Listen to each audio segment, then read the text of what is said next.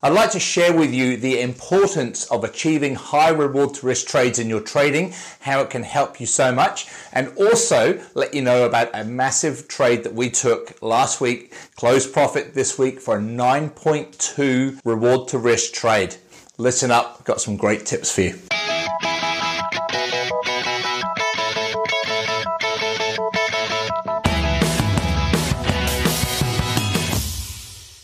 Hey traders, Andrew Mitchum here, the owner of the Forex Trading Coach with video and podcast number 320. Now, reward to risk, sometimes not the most exciting part of Forex trading. It's often overlooked, but it's something that you should not overlook, and it's something that you should really strive very hard to achieve high reward to risk trades in your trading.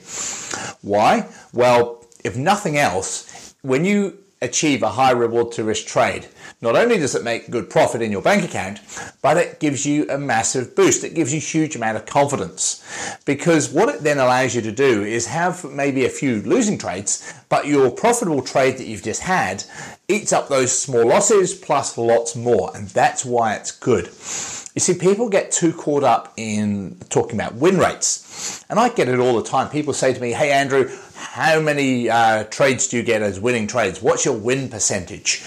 And I've seen people, true story, I've seen people with a 90% win rate who lose money, because they have lots of small trades and then one big losing trade. Lots of small trades, one big losing trade. So they might have lots and lots of gains, and 90% gains, 90% winning trades, but they are still losing money, and that's not good. Dent your confidence, because that one big losing trade smashes through all those good trades that you've just slowly built up. Let's flip that in reverse and look at it the other way. You need to have high reward to risk trades. So the trade that I suggested on my membership site to my clients just last week on the 1st of May was a sell trade on the New Zealand dollar Japanese yen based on the monthly chart. So go and have a look at the monthly charts for the close of April 2019 and you'll see the setup that we took. Now, we enter our trades with a part of our position at a retracement and part at the market order. So I split up a 0.5% risk in total, 0.25% risk at the retracement if it gets there, 0.25% at the market. Now, unfortunately, our retracement order didn't quite get filled by just 4 pips. It missed out being the perfect retracement by 4 pips. If it had have made profit, it would have made 214 pips, and it would have made a 3.2 reward to risk trade. Still really nice. However, our market order, which obviously was in the market at the beginning of the month, had a very small stop loss, only 22 pip stop loss, because that's where it needed to be. And it had a huge 214 pip profit target, which it hit yesterday on the 9th of May. So we ended up making 214 pips. That doesn't matter. What does matter is that we had a small stop loss, and we had, and again, the small stop loss is not even the point. The point is we made a massive 9.2 to 1 reward to risk gain out of that trade. That is absolutely huge. So with our 0.25% risk on that one trade, it still made us a massive 2.3% gain on our account.